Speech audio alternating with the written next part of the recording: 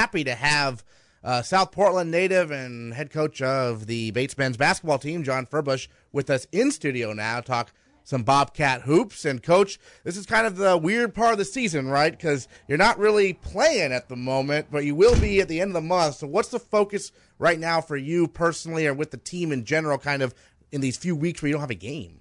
Yeah, we sent the boys home yesterday for break. So for me personally, I'm going to watch a lot of film this week and figure out what it is that we need to do schematically on both sides of the ball to be a little more efficient and productive as we head down to New York next week for some games.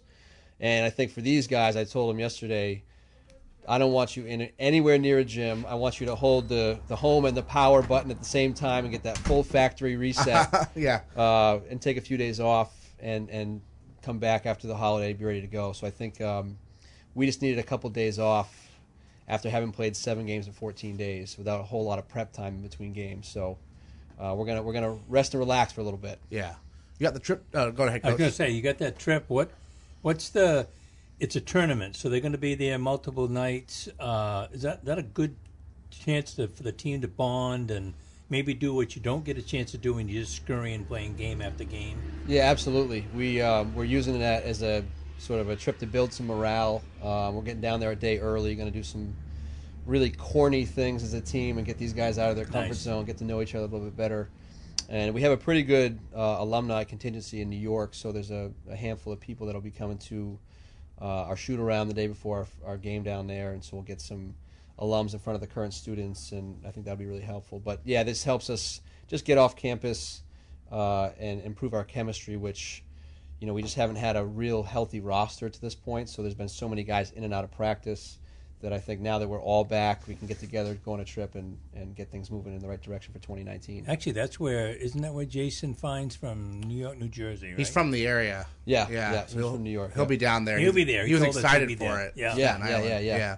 He's actually the one who we were in Daytona, Florida last year for a tournament, and Jason came down with us, and we were talking about a holiday tournament next year, and he used to be at Staten Island, so he got right on the phone, called the AD there, and said, "Hey, do you have an opening for your tournament?" And then, I kind of thought he was half joking, and then all of a sudden I got an email like, "Do you want to play in the tournament?" I said, "Oh, sure, yeah, we'll book it, done. We'll go down to New York." Boy, that'll be nice. There's so much to see for kids, and I know if they're from all over the place, but still, that's a great trip. It is. I do have a handful of kids from the D.C., Maryland, Virginia area, so their parents that typically watch online will actually be able to be there in person. So I think that's a good thing for our parents. Hey, they watch online and listen to you? Is that the deal? I guess they do. They say you are electric, Aaron. Oh, I like it. Well, it's fun. I actually get to be courtside this year, which is fun, but it's also a little awkward because when it's like quiet in the gym, like during everybody like a free can throw, hear you. I feel like everyone can hear me. Like I feel like I can't really say anything when they're in the middle of their free throw motion or something because like it'll throw them off. So the other team starts complaining. The announcer's throwing off our foul shots. It's part of our game plan. I'm more concerned about Bates throwing off a Bates foul shot by accident. But so it's fun being courtside. Certainly calling the women's and the men's games over there. At Bates, and obviously the Bobcats, there are a couple of Mainers on the team, including, we were talking off the air, but Tom Coyne out for the most of the season so far, all the season so far with an injury. Welcome him back, one of your top scorers from last year, right? Excited to have him back, I'm sure healthy, right? Yeah, he definitely makes us a lot better. And you can't think of this as a coach that when one of your best players is out that you can't start making excuses and it's next guy up. But he, at the end of the day, he is a 20-point difference type of kid because he can make a lot of shots in a hurry, and he gets a lot of other guys involved in our offense. So, we're going to see, I think, a dramatic improvement in just our efficiency on offense.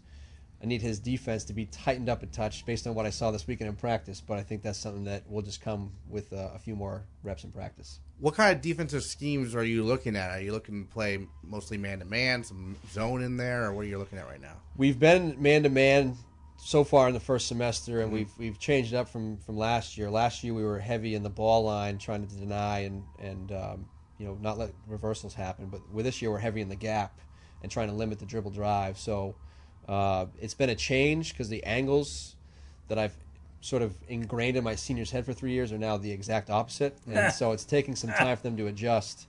But we were just talking about as a staff earlier this morning, sprinkling in some sort of junk zone just to keep teams out of their rhythm, especially, I think as a coach sometimes we feel if we're struggling on offense, the answer is change the offense. But we're thinking about changing up our defensive look just to get their mind off of the offensive side of the ball and maybe get out and transition a little bit better off some misses. We know, I'm much more of a football guy than basketball, but, I think the same thing happens in other sports. But in basketball, if everybody sees man-to-man game after game after game, and all of a sudden, even though they're all shooters and the three-point and all that, suddenly they got to adjust to a zone. Well, not if you play a zone the whole game, but you give them a zone sprinkled in every fifth time down or whatever. It takes them that few extra seconds and one bad pass, and they've turned the ball over. And I do think that makes a difference. Yeah, and that for me, too. Teams are going to hit threes against man anyway. So I think in zone, when a team hits a three, you just got to kind of commit to that defense. I think it's harder to hit a three sometimes, or any shot when you're wide open, than it is sometimes when you're being covered. That is true. I really do. That is true. Get too much time to think about it. There's some newcomers this year on the team who have made an impact right away. Andrew Snoddy, who came up from Massachusetts, a very good program there at Rivers School. 6'6", provides a lot of length. What do you see from him and maybe some of the other first years so far, getting some minutes? Yeah, Andrew's playing great. I knew he was going to be an immediate impact type of kid. I didn't think he was going to start as quickly as he has, but he's a tough matchup because he's a longer kid that can guard bigger, but his handle's really good. He gets by people, gets downhill, finishes fairly well at the rim, and he's going to be a big reason why I think we have success when we flip the calendar over to 2019. Got to shoot the ball a little bit better with confidence, but I think again that'll come. I think he's going to be a really good player for us.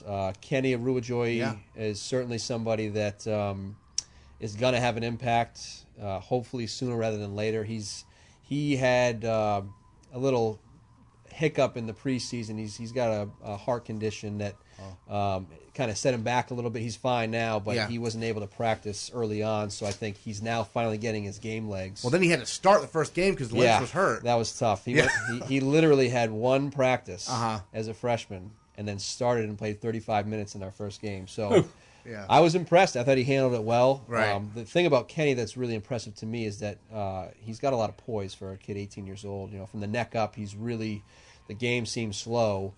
We just got to get him from the neck down to speed up a little bit quicker because he's not in high school anymore, and we're expecting a lot more out of him. But he's, when he decides that he's going to be physical, we have a chance to be pretty good. Excellent. And he's originally from Nigeria, right? Before playing some ball in Connecticut, is that? Yeah, what was the process like getting him to Bates, kind of? So he came to Avon Old Farms in Connecticut as a sophomore in high school, and he went to a lot of the high academic showcase events that we often attend. And I saw this kid as a sophomore. I said, "No, he's 6'7", 195 pounds. Like he's got a good frame." And you make a note on the kid, like, let's see where he is in a year from now.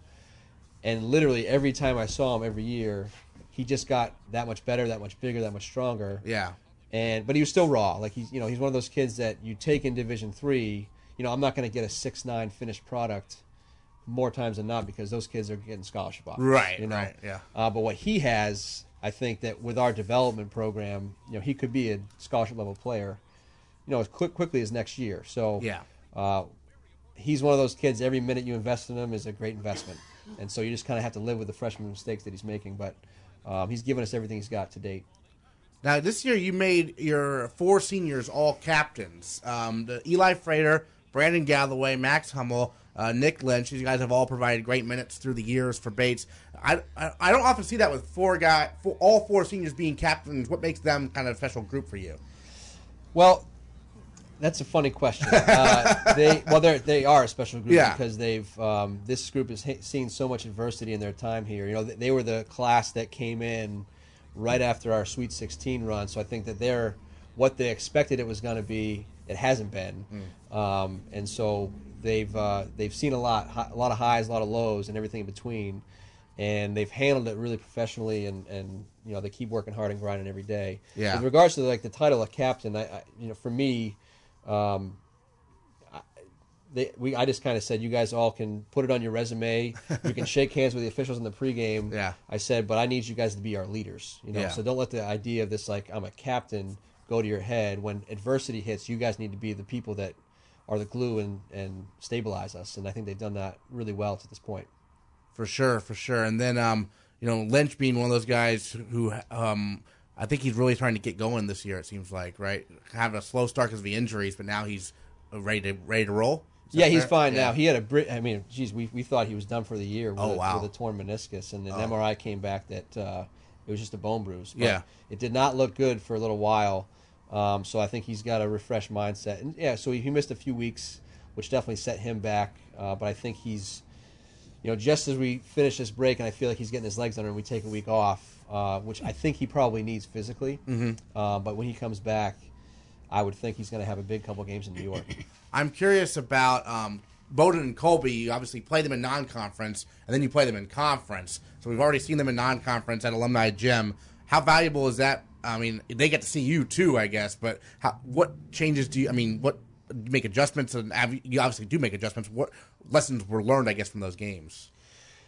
I think these guys learned that you cannot take any possessions off in any game, for that matter, but especially with Bowdoin and Colby, where there's an element of rivalry. And the funny thing is about both those teams is they were exactly who we thought they were going to be. We knew Colby was going to shoot a lot of threes. Colby does shoot a lot of threes. They put you in a bind defensively, and then Bowdoin is just so fundamentally sound. They run the stuff they run that they've been running for a long time, and they're just really good at it, and they make the right decision a lot more than they don't. And we just didn't execute our plan for long enough. I think we came out of the gates in both games, and we were doing what we're supposed to do, and then we kind of lost track of that as we got deep into our rotation. So, I mean, both those games are extremely winnable. They're going to be more difficult on the road, but the reality is now we have a 10-game season where we just got to finish in the top 8 to get a 25th game, and that's right. really been our goal all along. Is as good as we think we can be, we just got to be in the top 8 of the league. How's the NESCAC look overall this year? I mean, what teams are sticking out to you early on based on, I mean, I don't know how, I assume you keep a close eye on everyone else, right? Yeah, I've watched, minimally I've watched one half of every NESCAC team so far, just because there's so many common opponents that we play. They're all really good. I think the team that has really stuck out to me so far is Hamilton. I think they've just the way they're playing. They have an extremely veteran group with a lot of juniors and seniors playing big minutes. And they're scoring the ball like crazy. So they're going to be a team that if you don't score in the 70s or 80s, it's going to be really hard to win because they're going to score a lot of points. Williams they're very good. They're big. How we're going to match up with them, we're going to have to be pretty creative.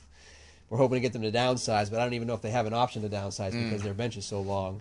And then Amherst, Wesleyan, Middlebury are all really good. But I don't know that there's a sort of elite one or two because some of the records in the league I think are a little skewed because of the conference the opponents they've played so far. Right. There's a different strength of schedule per team. But this is a year where it could be another 5-way tie for first. I mean, we could just all beat up on each other.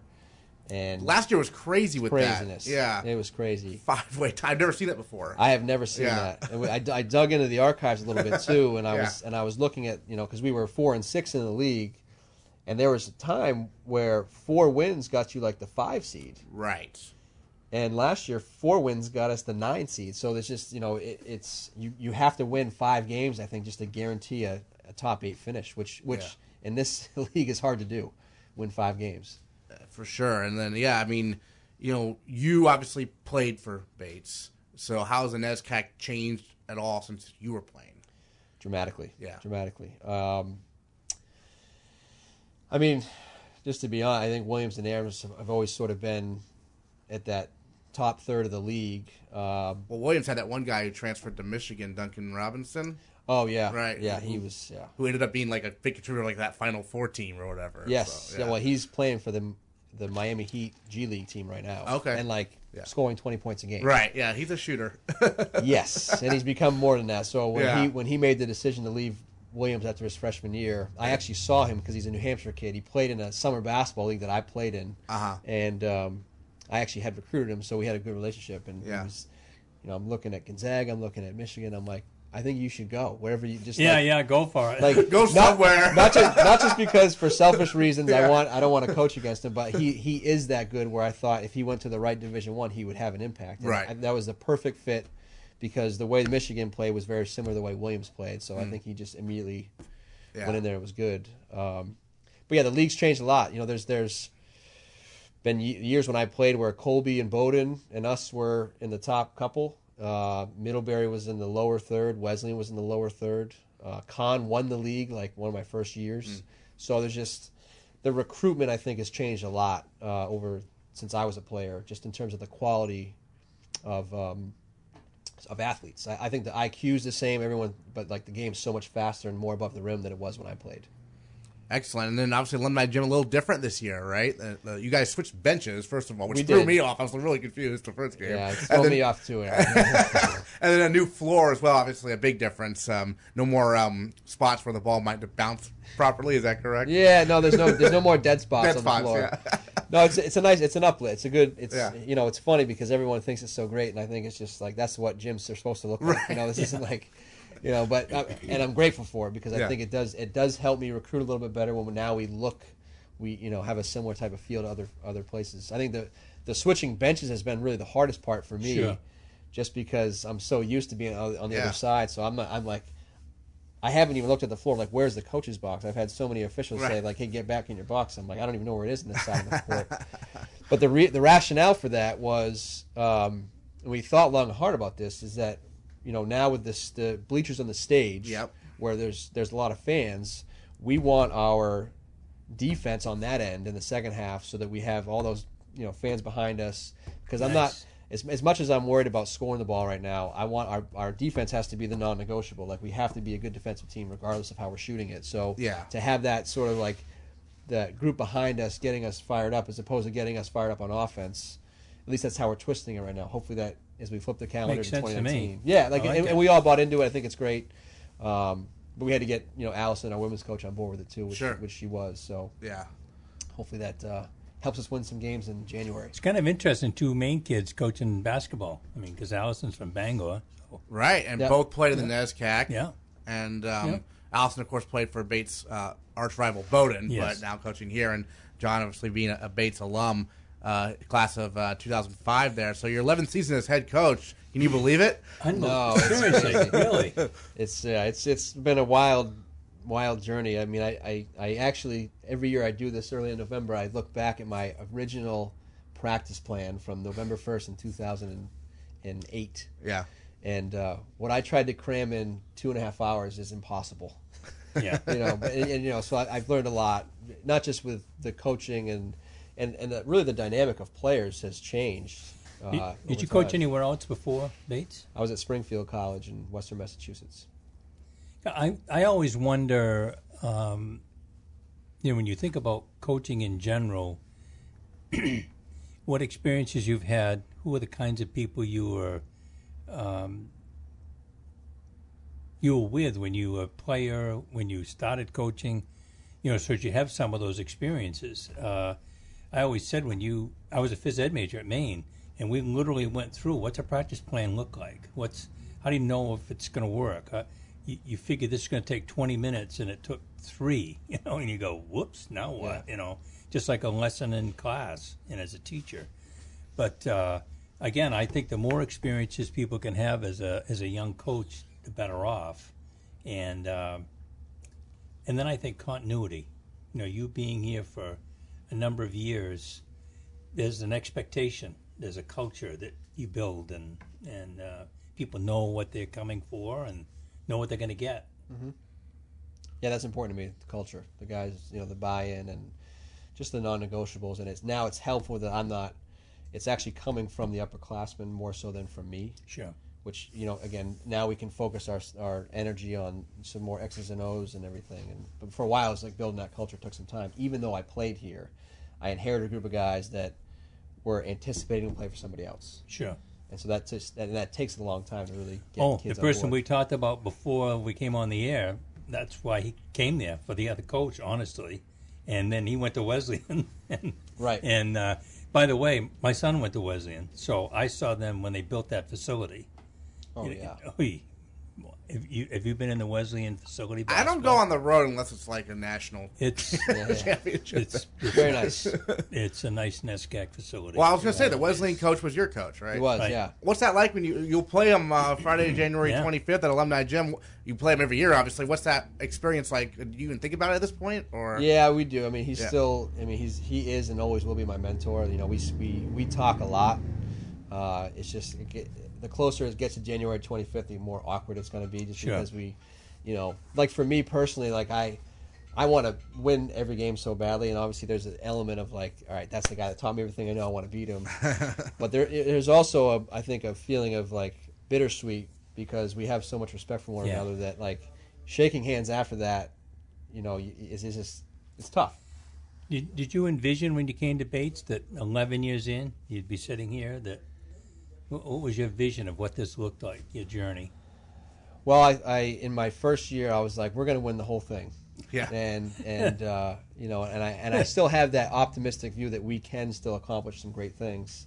But yeah, my vision was that we can be a top 25 Division III team, you know, annually. And I've realized after a few years how hard that is to do. And I think the biggest thing for me is that climbing the mountain is the easy part. Staying on top of it's the hard part. And so I now that I've had a taste of what it's like to be pretty successful in one season anyways, getting back to that point, I feel like if we do get back there, the following couple of years, I'll know exactly what needs to be done now that we've experienced some hardships. I was really good friends with a guy named Mike Haley, who was a longtime football coach here, and whenever he spoke at clinics, he used to say the thing that we don't do as coaches that we should always do is scout yourself and your team, and then when the season's over, go back and say, let's take a look at this. You know, rewatch games, rethink about decisions that were made about should I sit this kid down, should I promote this kid to the starting line, you know, those kind of things. Evaluate your team just like you're looking at it from outside and be pretty critical of it. And we don't do that. We remember all the nice things that happened, you know, and it's much more difficult for us in this society to look at the things that we didn't do too well and then try to improve on those. You talking about coaching? Yeah. Because I do that all the time. I'm very self-critical. Sure. Yeah. But I don't know. What are your thoughts on that? Well, you know why? For me, film's always the equalizer. You know, you're never as good as you think, and you're never as bad as you think. Sure. So we've had a tough first semester, but there's so many positives I think I've been able to draw from the experience we've had, and they're all fixable. It's not that we don't have the DNA to be good. It's just there's some fundamental things that we need to change per individual, and then I think as a coach, what I've learned in my 11 years is that, you know, my first few years there was such an emphasis on scouting our opponents and our game plan and how we're going to, you know, react to the things they do. And now I want to be the expert on us, and have, you know, and obviously there's an element of like we got to know who they are, what they do, and what we want to take away. But I'm trying to be put a lot more energy and focus on what we can control and how we can beat the teams that we're playing, as opposed to the other way around. I happened to have an opportunity when I was a young coach starting out. Hear John Wooden speak. Oh yeah. And there's nobody any better. And they kept asking him questions. He said, guys, I don't think you're hearing what I'm saying. This is what we're going to do. We can do all the scouting, we can do but this is what we're going to do. We're going to do it really well. And he stopped short of saying, we don't care what you do. Right. But in essence, that's what he was saying. This is what we're going to do, and we're going to do it really well. Doesn't hurt that he has Bill Walton and some of those other guys, but Right. But I think there's a lot to be said for that. I was going to mention to you, I was looking at some old coaching stuff, and 7 things that destroy teams was some of the things you were just talking about. No clear and consistent standards, lack of trust, lack of accountability, lack of discipline, drama, lack of commitment, and selfishness. Boy, isn't that the list? Oh yeah, absolutely.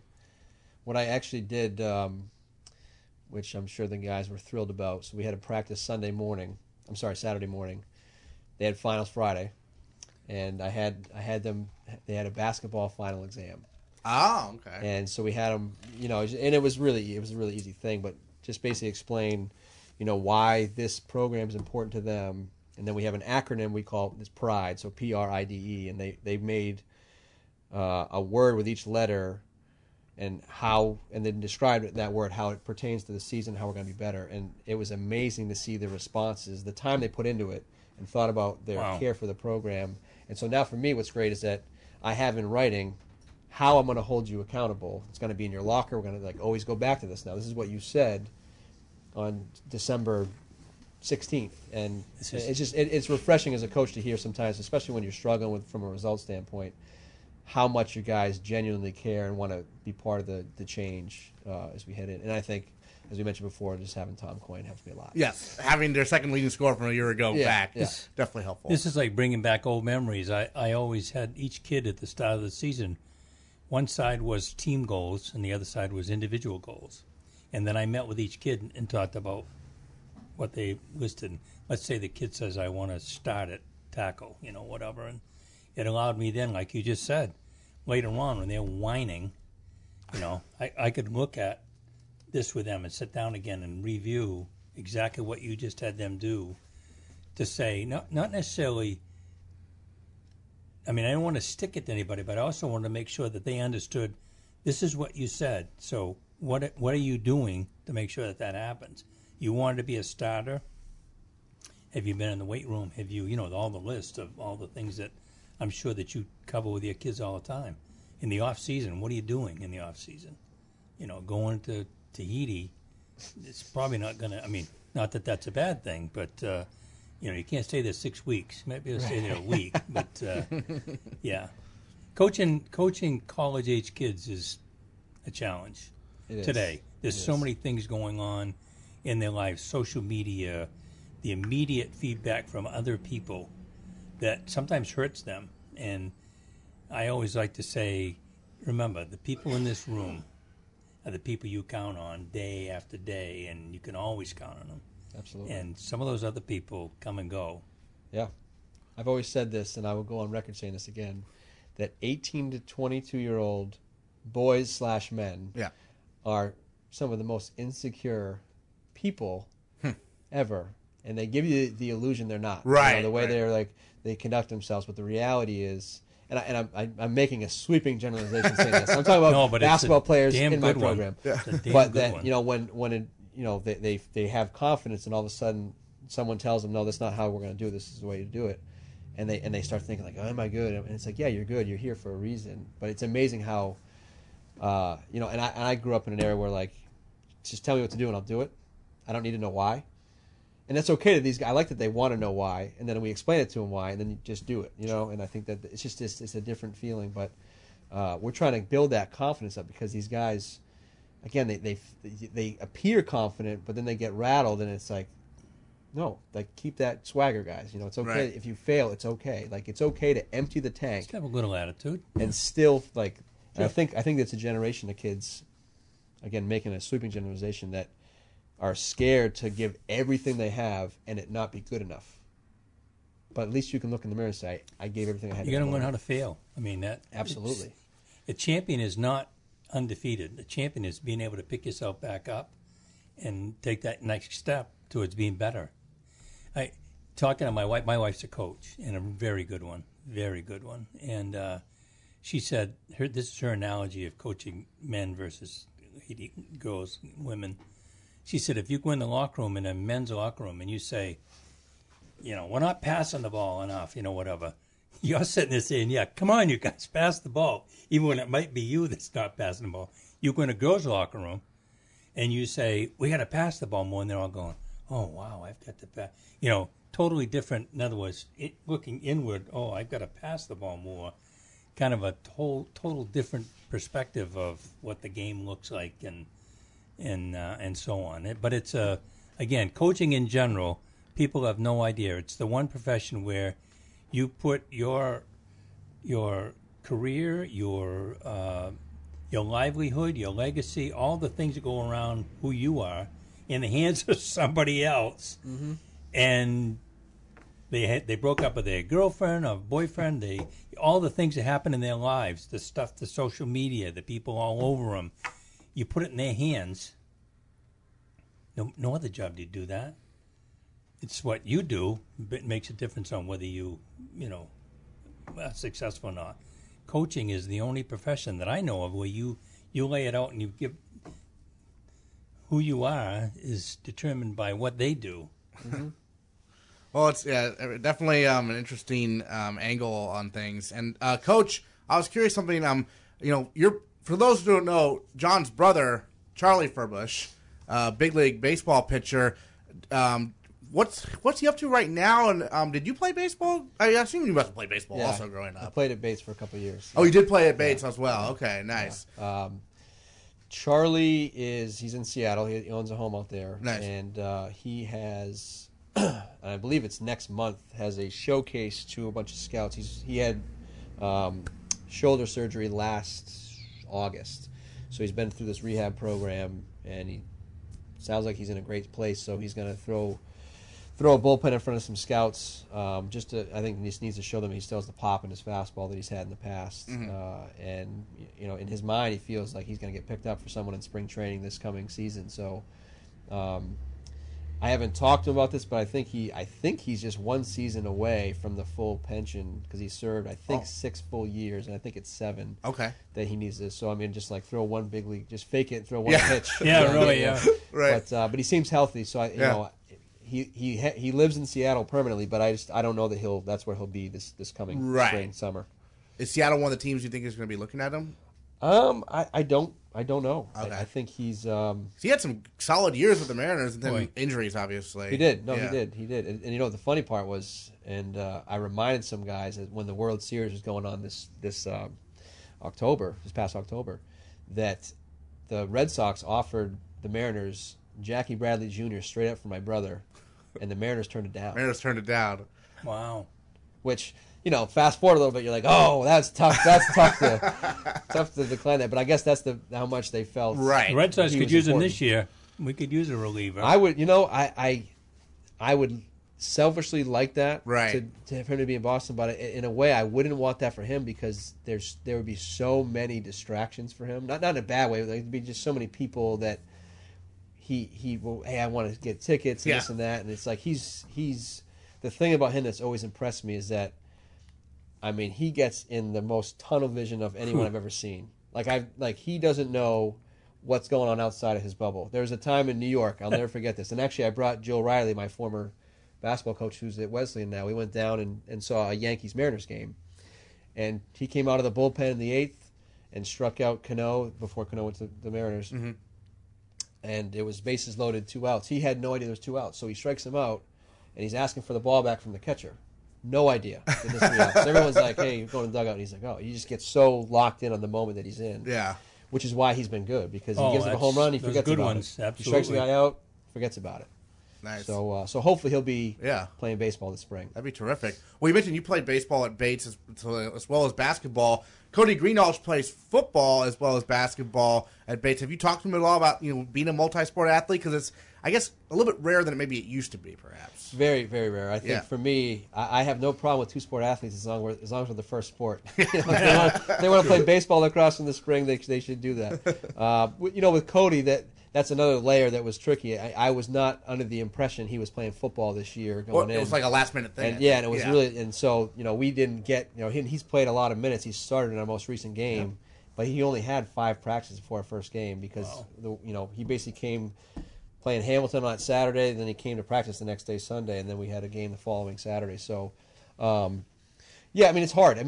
For him, it's something that he's always done. He's always played 3 sports, so for him, it's kind of routine to keep that 4:30 to 6:30 slot as a practice time. So I think he's able to balance his academics out, knowing that he has only an X amount of hours to do them in. Yeah. But it's certainly hard on his body. He didn't get any time to rest.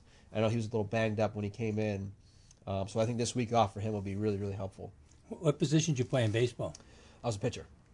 Just like in the family business. Yeah. Well, the thing we always argue about during the holidays is that so he broke my wins record at South Portland High School. And how many years older than him are you? 3. Okay, so you overlapped then. He was a freshman when I was a senior. Okay. And I said, well, I didn't play the freshman. I didn't play varsity as a freshman. You were we brought you up because you're the lefty in the program. and so he had a couple wins in his first year, so he broke my wins record. Okay. I think there's an asterisk next to that. Like had I played varsity as a freshman, we might have different. So how good was that team when you were a senior and he was a freshman on it? We were pretty good. We lost in the I want to say the Southern Maine finals. Okay. To Deering, I think he won the state championship that year. Yeah.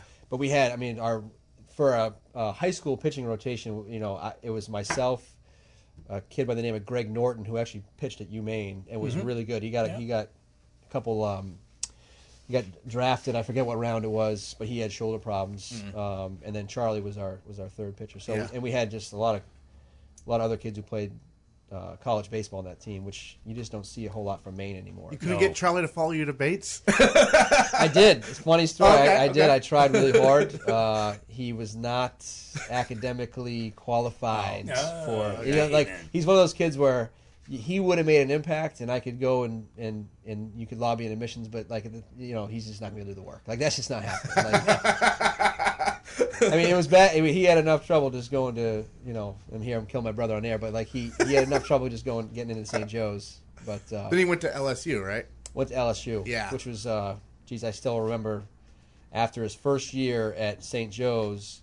So what happened, to try to make a long story short, he had an overactive thyroid gland. So when he was senior in high school, he grew up like 4 inches. It was 6'6", but he got really thin, and his eyes were kind of bugging out of his head, and so he had to get on some medication. And once the right medication was found, all of a sudden he sort of fell out into his body, which was his freshman year at St. Joe's, and he's throwing like 92, 93. Yeah. So he cleaned house at Division III baseball. Yeah, I bet. So he went down and played in the Cape League that summer. Okay. Yeah. And had multiple offers, Division I offers, to transfer as a sophomore. Yeah. But decided to go back to St. Joe's.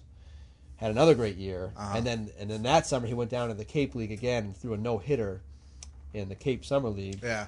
And at the time there was Paul Maneri was the coach at Notre Dame who just got the LSU job. I think he was watching somebody else and said, "Who is this 6'6" lefty from Maine?" Yeah. So he did it official at LSU, and he came home and he said, "That's right, I'm going there."